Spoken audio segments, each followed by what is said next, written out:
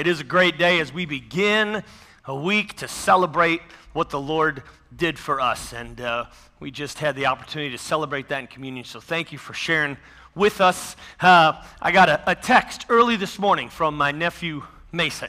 And actually, he sent it out to the whole family. There's a little family text where every once in a while, you can drop stuff out so everybody sees it. About 7:30 this morning, he sent out a text.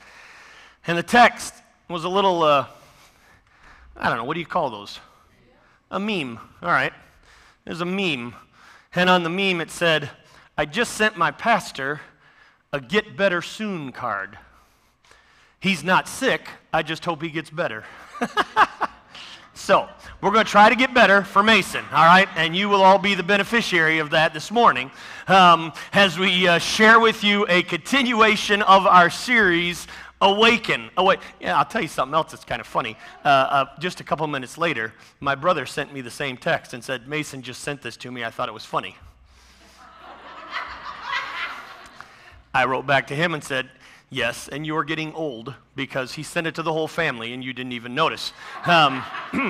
But anyways, we are in a series called Awaken, and there is a verse in Ephesians where Paul said to the church of Ephesus, "Wake up, you who are sleeping, and rise from the dead, and Christ will give you light."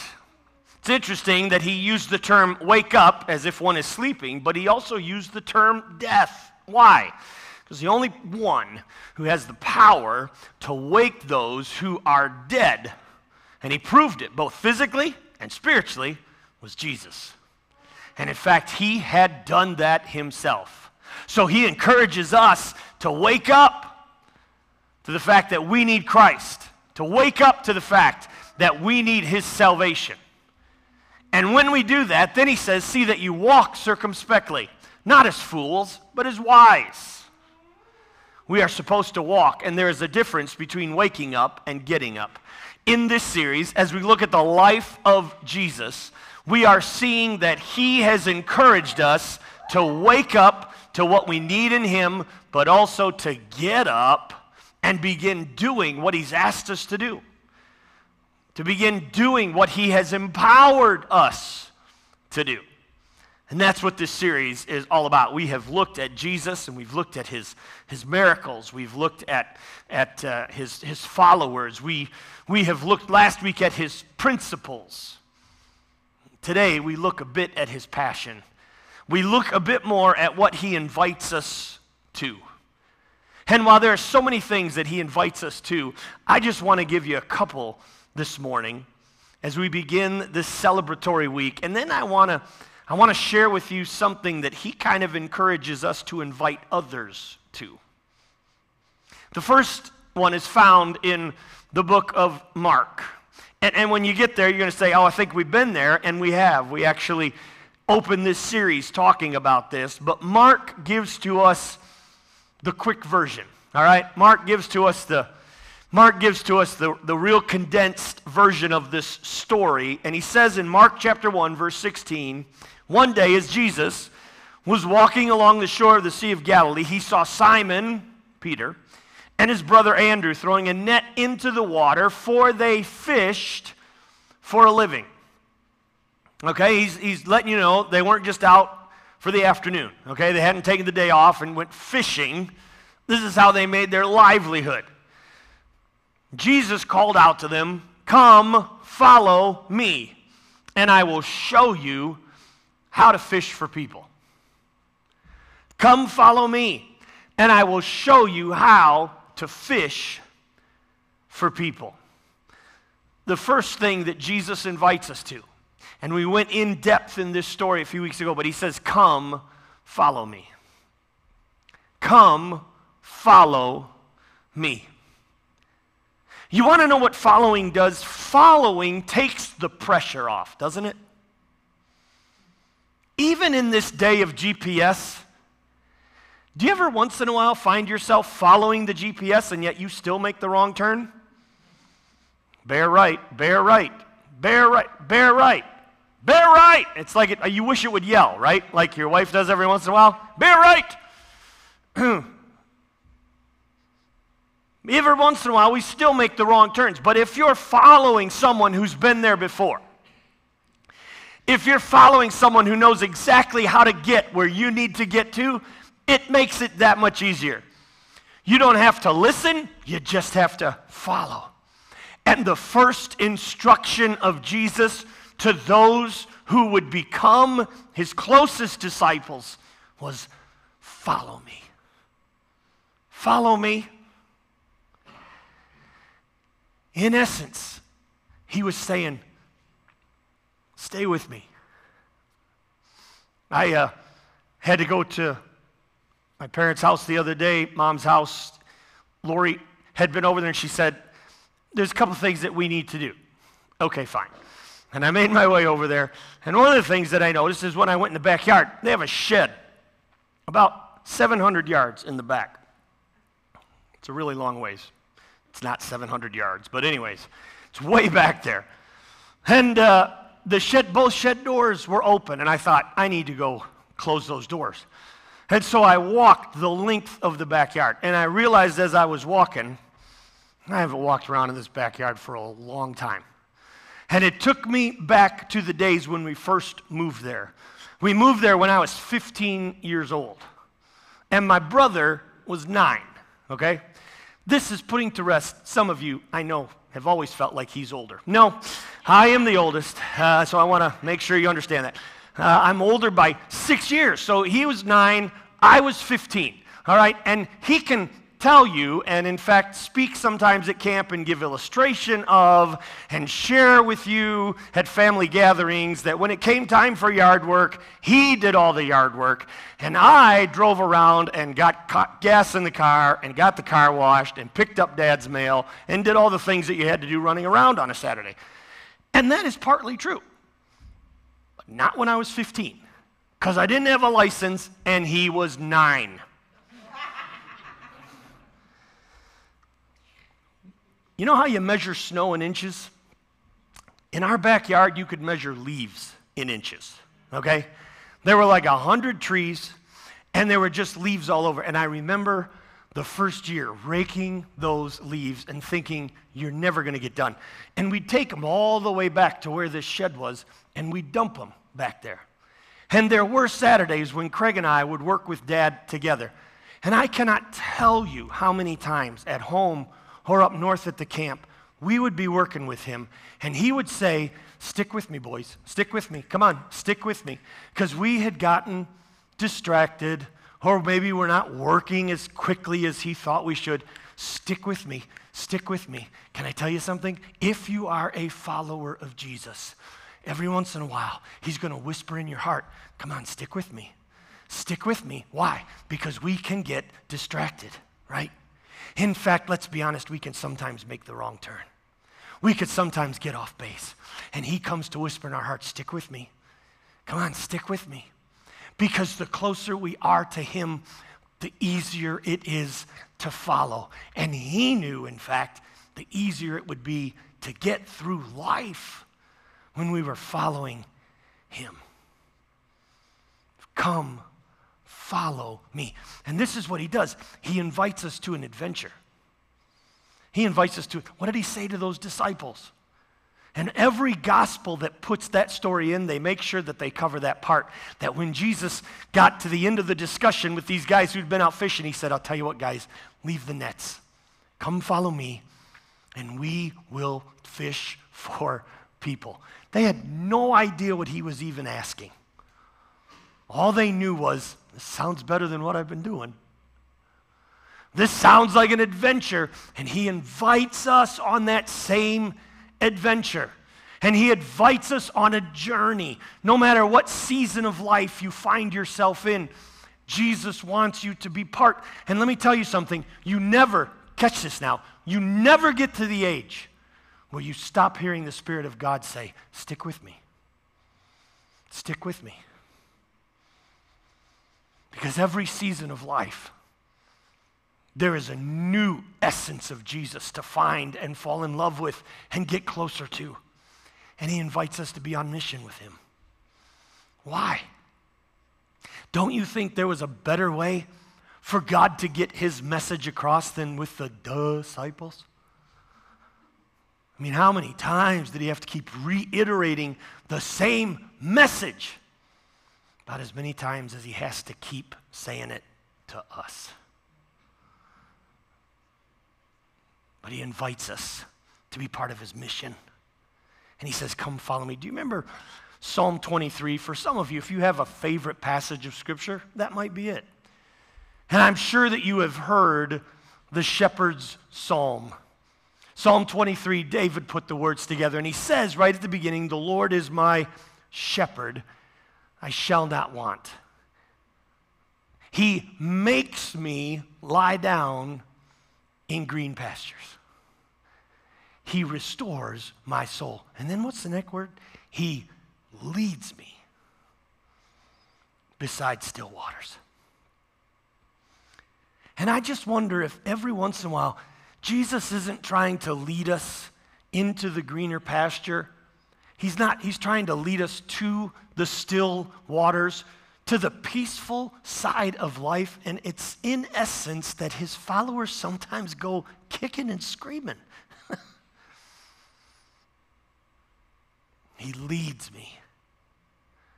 And if we follow him close enough, he will lead us to that place. But you've got to be following. And it's when we decide to take our own shortcut. It's when we decide to go our own path. It's when we decide to follow this person, this idea, that idea, rather than following Christ. And we wonder why it hasn't led us to where we thought we were going to get to. Because Jesus said, you got to follow me. Come follow me. There's another portion of Scripture where Jesus, as he is talking, he says in Matthew chapter 11, verse 28, Jesus said, come to me, all you who are weary and carry heavy burdens, and I will give you rest. Is there any chance that's you today? Come to me, all of you who are weary, who are worn out, who are tired, who are carrying a pretty heavy load. Jesus says, come to me. First he says, come follow me. Then he says, come you who are weary. Come you who are weary. And I don't know about you, but I'm pretty sure for a lot of people, this has been a year where much of the busyness of life, at least for part of the year, that was set aside. You didn't have a schedule. Your schedule was get out of bed, go downstairs, do something in your house, eat, and when you were done eating, you looked at your watch and were wondering, when's the next time I can eat? Watch some TV, binge on Netflix, do a little more in the house, eat again. All of the busyness, all of the schedules, they were done away with, weren't they? Yet, is it not true? And probably this is the way some of you feel. At the end of a year where the busyness of life was not nearly as hectic as it has been, where our schedules were basically blank slates, where there has been so much cutback, where many of you still today find yourselves working maybe from home. Your office is 20 feet away from where you slept. Yet at the end of it, you're more worn out than you've ever been. You are more tired. You ever get home from a vacation and you're like, I need a vacation from the vacation. But you are more weary. Why? Because weariness isn't something that you can necessarily define. You can't pinpoint it.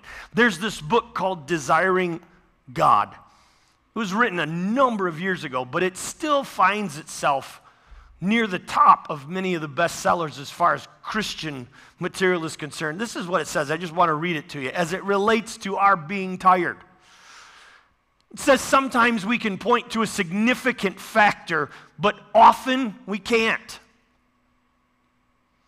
So there are times when you could say, this is why. This is why I feel like this. This is why I'm weary. This is why I'm tired. And you can point to it, but oftentimes we look around and we're like, why do I feel this way?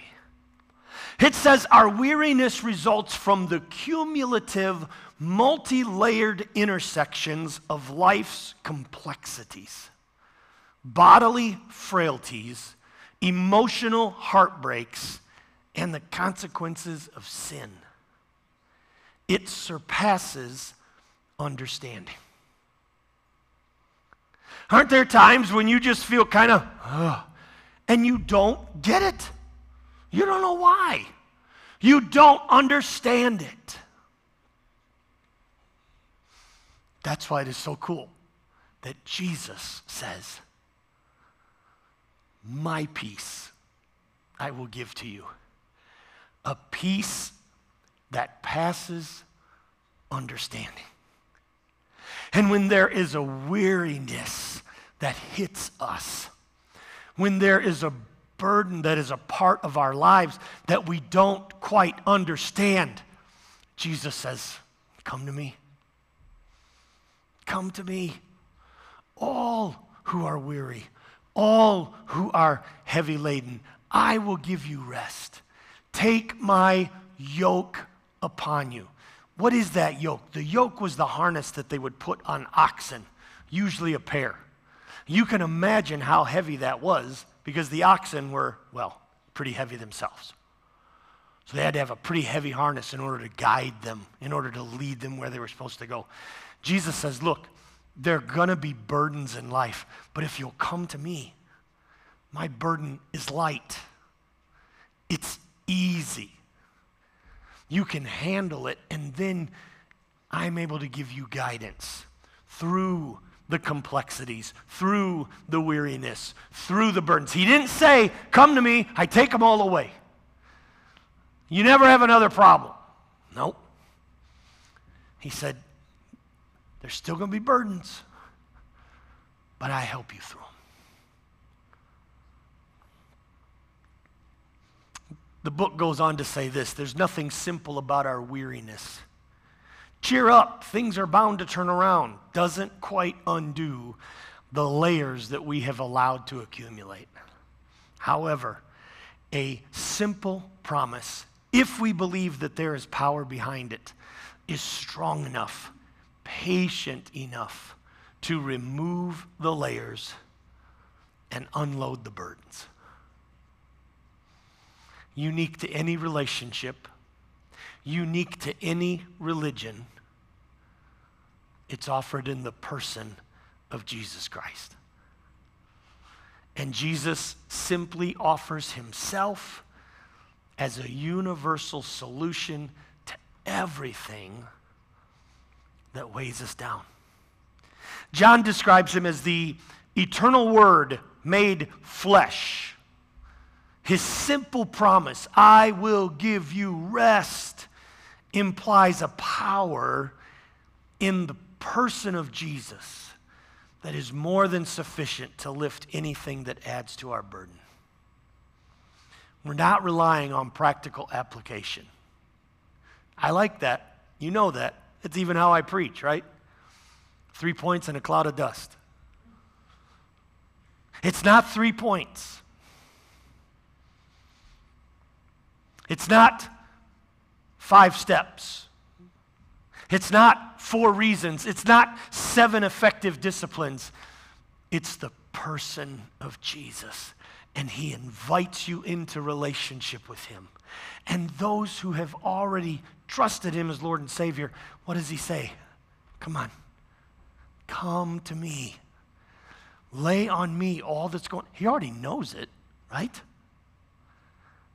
Come to me, all of you who are weary and heavy burdened.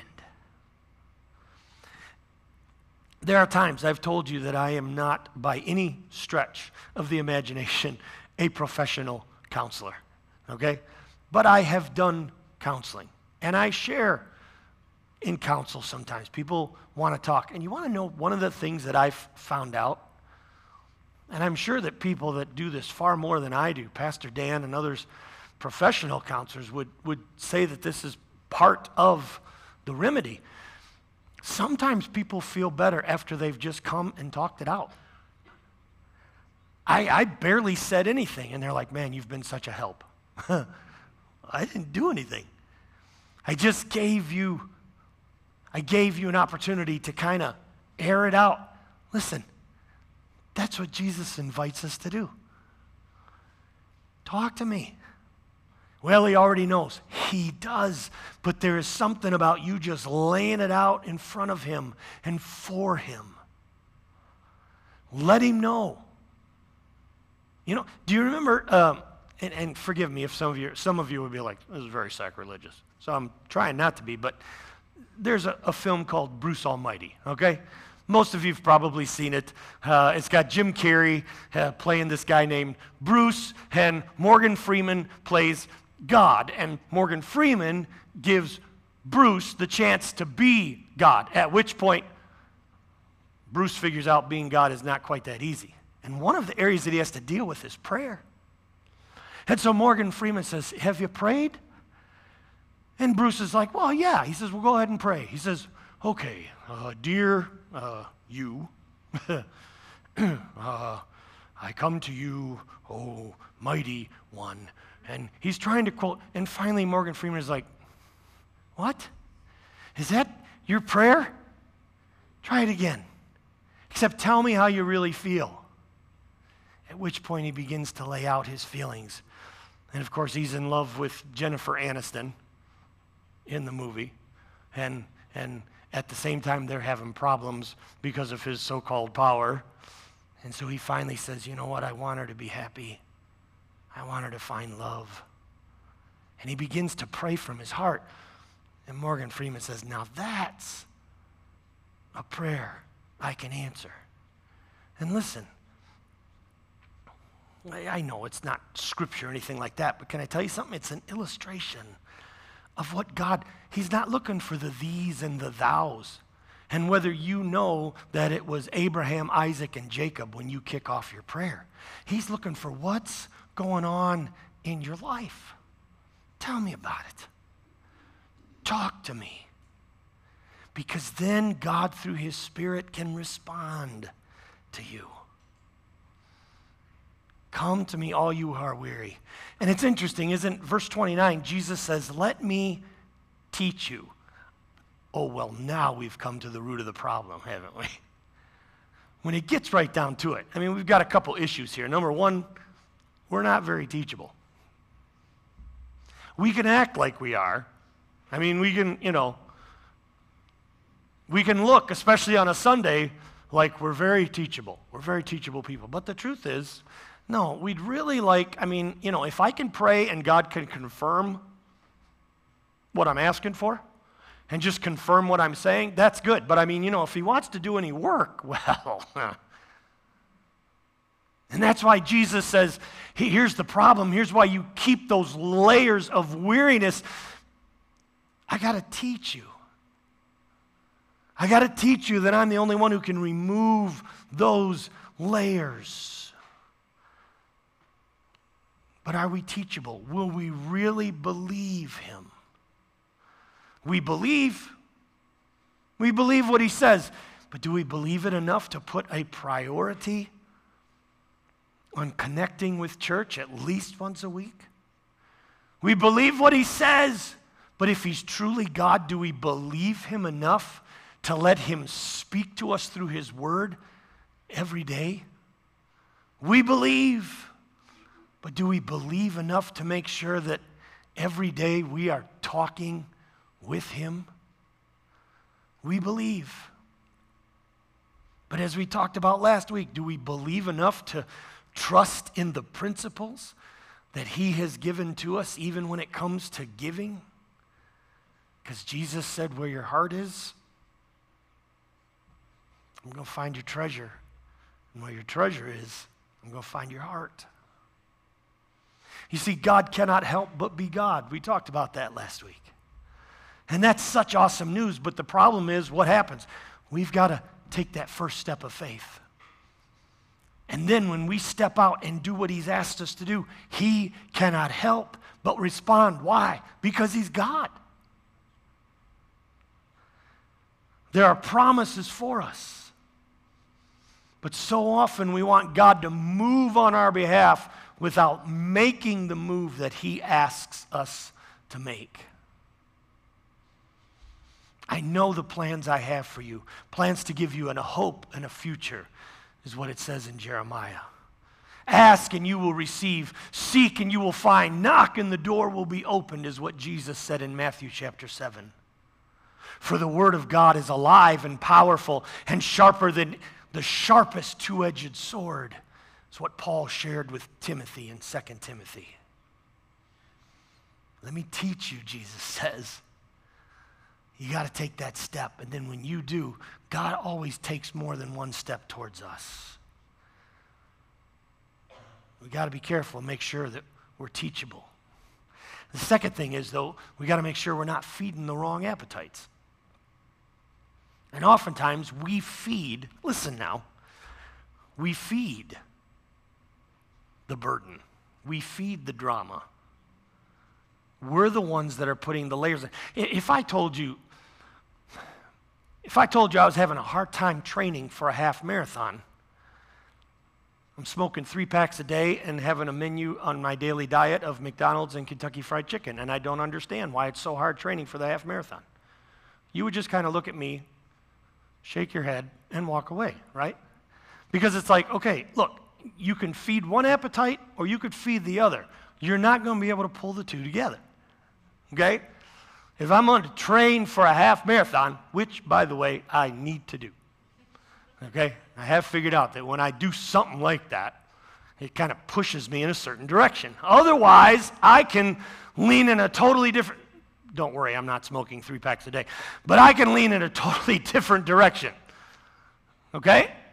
If I'm feeding one appetite, the other one's going to be left without anything. What appetite are you feeding? Because if you are feeding your mind and if you are feeding your heart with those things that are going to continually keep you in a state of burden down and going to keep you in the drama and keep you in the middle. It's interesting. This is one of those areas where I got to be careful because I'm trying to get you out of here on time. I do want to do that today. But I always wind up sharing something extra in the second service. So it's like you get a treat, okay? Look at it that way. It's interesting because I didn't mention this in the first service, but there are numerous times where Jesus is on the water with his disciples. And there are a couple times, of course, and most of the time storms come up, right? One time he's sleeping, one time he's walking on the water. I mean, there's all kinds of these. It's not just a one-time thing. It happens a few times. And there is one instance in those happenings where as soon as Jesus got on the boat, bam, the boat reached the other side. It was instantaneous, okay? And you can read that story where they were in the middle of it, stormy, and he said, peace. And not only did the storm calm down, they were immediately at their destination. But that's only one occurrence. Every other time, you want to know what they had to do? They had to keep going, keep rowing, keep sailing. Even though everything calmed down, they still had to work to get to the other side. Oh, there's a message in there somewhere. Even though Jesus comes to whisper peace, there's still a bit of effort that we got to make in order to get to the other side. Does God every once in a while in his miraculous power just boom, and you're there? Yep. Does he do that often? Nope. No. So we got to make sure that we are not feeding the appetite that keeps us over in this direction, but instead feed the appetite. How many of you have XM radio? Can I see your hands? Do you have XM or Sirius or anything like that? Okay. It's in your car, all right? So if you have a car, then I'm going to try this again. 2 people raise their hand. Am I the only one that knows what Sirius radio is and XM? I am so far ahead of the day and age in which we live. How many of you know what XM radio is? Can I see your hand? Okay, thank you. My gosh. It's like we're going to do jumping jacks next Sunday before we get into the message, all right? A little bit of, okay, well, that's true. Now how many of you have XM or, okay, a few more of you. Thank you. Thanks for, and my mother finally participated. Anyways, they have this radio station that they bring on in the summer. It's called Yacht Rock Radio, okay? Now, the young people are going, oh, dear Lord. That is not the station I listen to. Yeah, I know, but I listen to it, okay? Because it's like the songs from when I was growing up, from when I was in junior high and high school, the songs that I first started memorizing, you know, and it's called Yacht Rock Radio. And anyways, that's what they call it. But they also play songs that I've never heard of and songs that are just stupid. So I decided to make up my own soundtrack. And in fact, that's what I called it. I put it on my Apple Plays. It's called Soundtrack. Now I just have to say, hey Siri, play Soundtrack. And bam, all of these songs can sailing, take me away to... Anyways, it's just the perfect soundtrack for summer, okay? It's awesome. But it is the soundtrack that just kind of, I mean, you're kind of looking for windows down, sun shining, you know. You can ride with your arm out the window and just, you know, kind of cruising along here. And it's just a reminder of, listen, we need a soundtrack from God. We need a soundtrack that we play, whether it's the people in your life, whether it's what you are listening to, whether it's the music that you are a part of, that you enjoy. You need more worship than just a 10 or 15-minute experience. And trust me, in this day and age, we've got it all over. We've got so many choices. We need a soundtrack of our lives that will move us in the direction of the peace that Jesus offers, that will move us in the direction of laying it at his feet and letting him worry about it.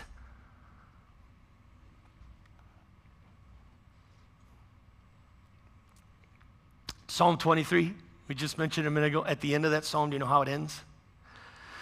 David says, surely goodness and mercy will, what's the next word? Follow. Isn't that something? If we follow the good shepherd, his goodness and mercy follow us.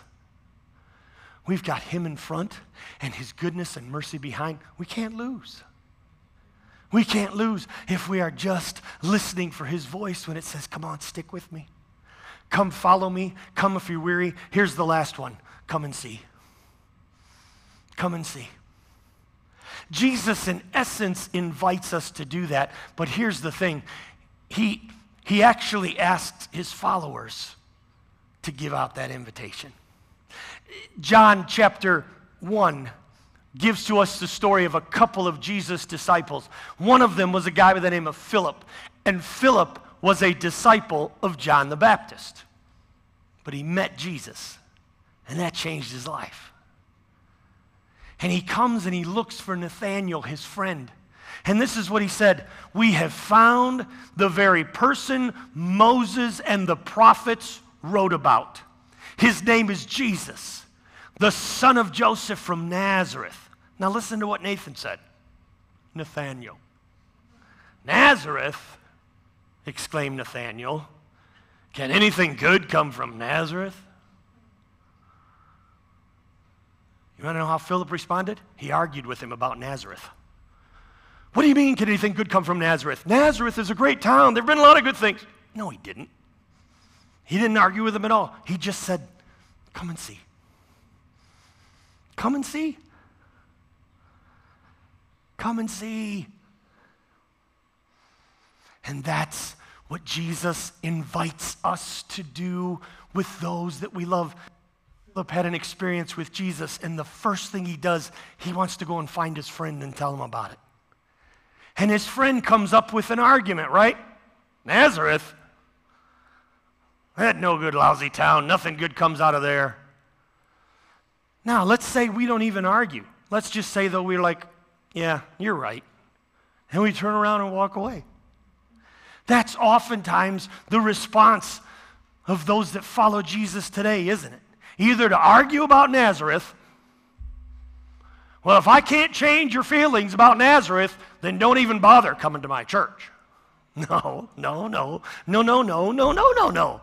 He said, come and see. Come and see. Come and see for yourself. You know what? Maybe I'm wrong. Maybe he's not all he's cracked up to be. Maybe there isn't anything good in Nazareth. I don't know. Come and see. Come and see for yourself. And when Jesus makes such a significant difference in somebody's life. They can't help but go tell someone, come and see. Come and see.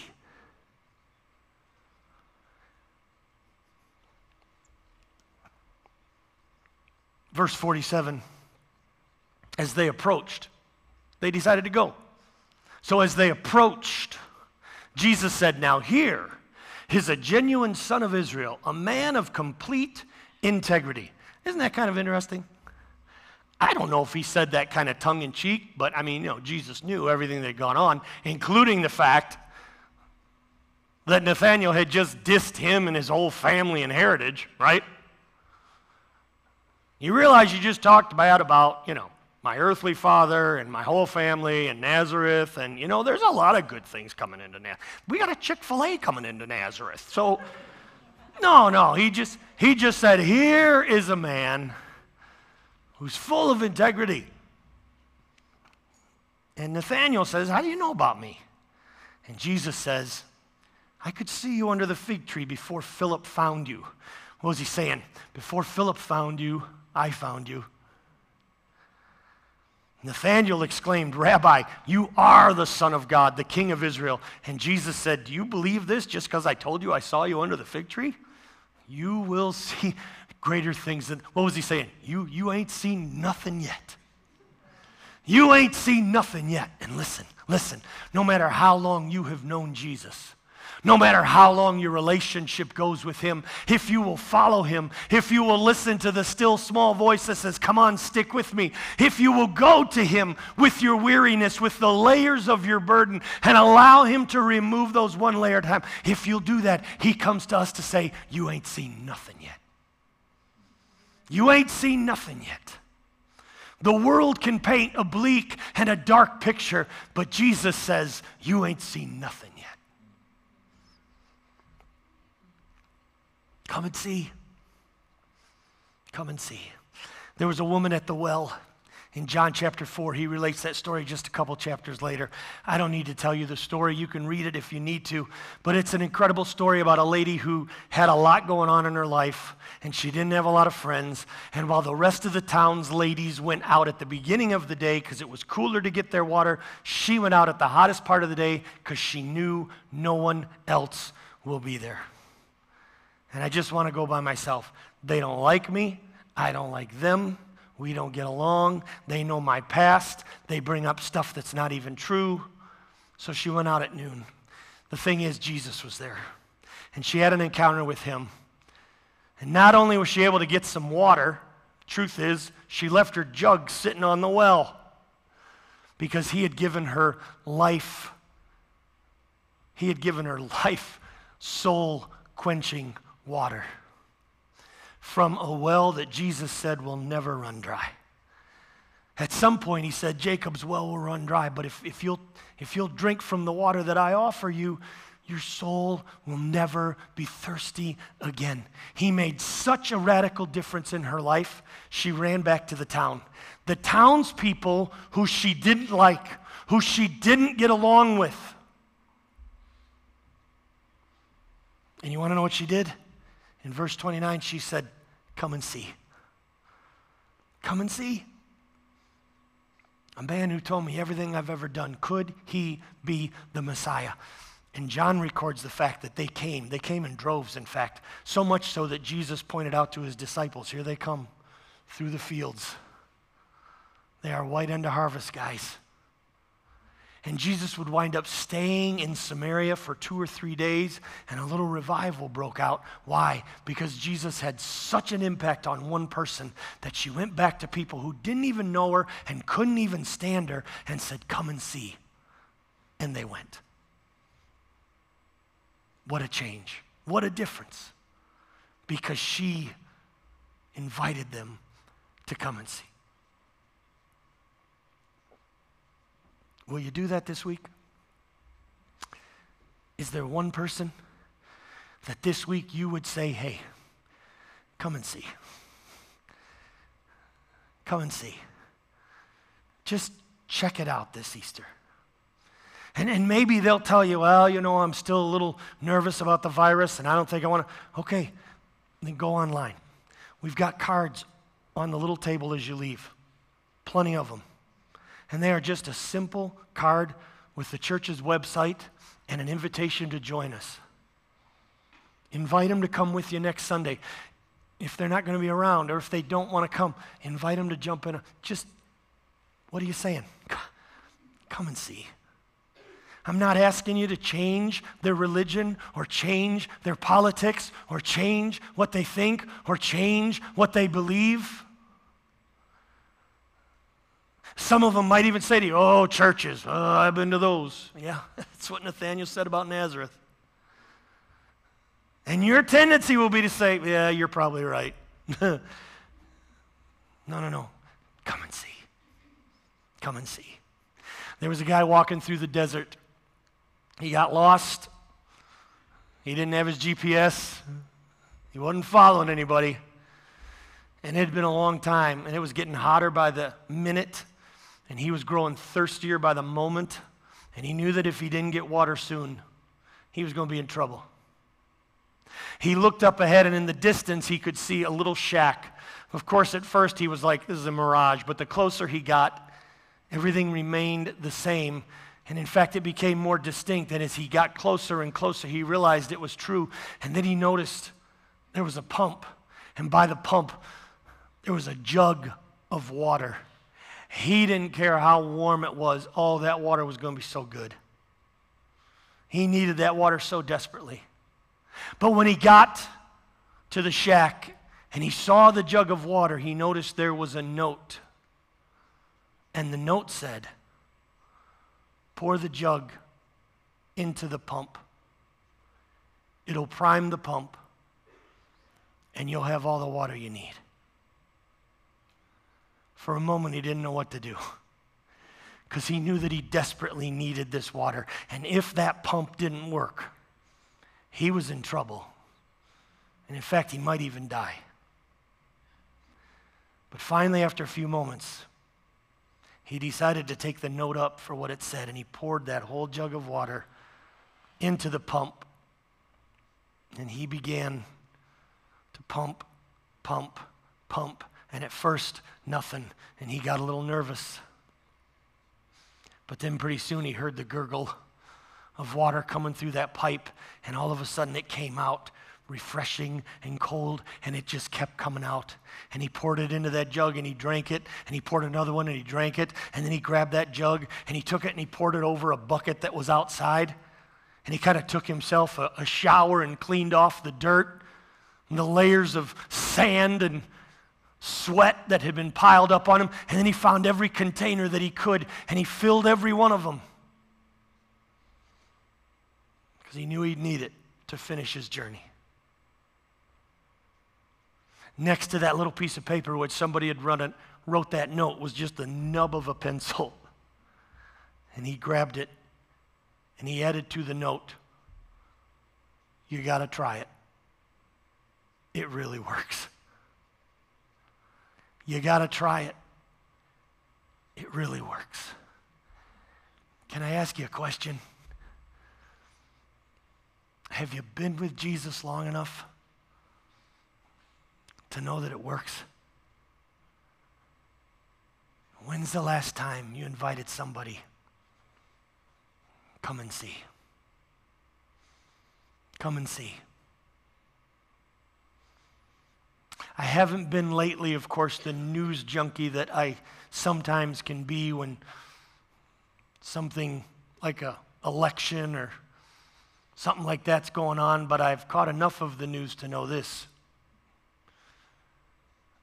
A lot of people need hope. A lot of people need something that no matter what it is in this world, even a vaccine, won't cure all the problems that they bring to the table. And Jesus invites us to just simply say to him, come and see. Come and see. Come and see. Will you do that this week? Bow your heads together with me in prayer. Father, this is an awesome week that followers of Jesus have in front of them as we celebrate, beginning today, every movement that you made, every time that you spent with your disciples. We know, Lord, in just a few days as we've celebrated communion, that first Last Supper occurred in that upper room with you and those closest to you. But before that evening was over, Lord, you would be betrayed. You would be taken to a mock court where you would be tried, and eventually you would be crucified. But Lord, you gave your life willingly so that we could know the forgiveness of sin, so that we could know your grace and your mercy, so that we could be connected once again in relationship with God. It's as if on that cross you reached down and grabbed our hand, reached up and grabbed a Heavenly Father's hand and brought the two together. And Lord, 3 days later, you rose from the dead triumphant over the grave, over death, over hell, over sin. And we rejoice in that this Sunday. But Lord, we are so mindful of a world, our world, the people in our sphere of influence, so many of whom have no hope. Lord, may we invite them. At some point this week, may we invite them to come and see. And then, Lord, may you do in their lives what we can't. May you help them to put their faith and trust in you as Lord and Savior. And before I close this prayer, whether you're here with us on our campus or watching with us online, maybe there's never been that moment when you have said yes to Christ. There's never been that moment when you have invited him to come into your heart, to forgive your sin, to save you. He can do that right now. Even in these moments as we close, he'll come in, forgive your sin, give you a brand new life with him. If you want that today, if you want to know for sure that he lives in you, you want to know for sure that your past is forgiven, you want to know for sure that your eternal destiny is secure in heaven, I want you to simply pray this prayer in your heart after me. You don't need to say it out loud. He'll hear you. But just simply say, Lord Jesus, I do believe you love me today, that you came and died and rose again for me. Come into my heart, forgive my sin, and save me.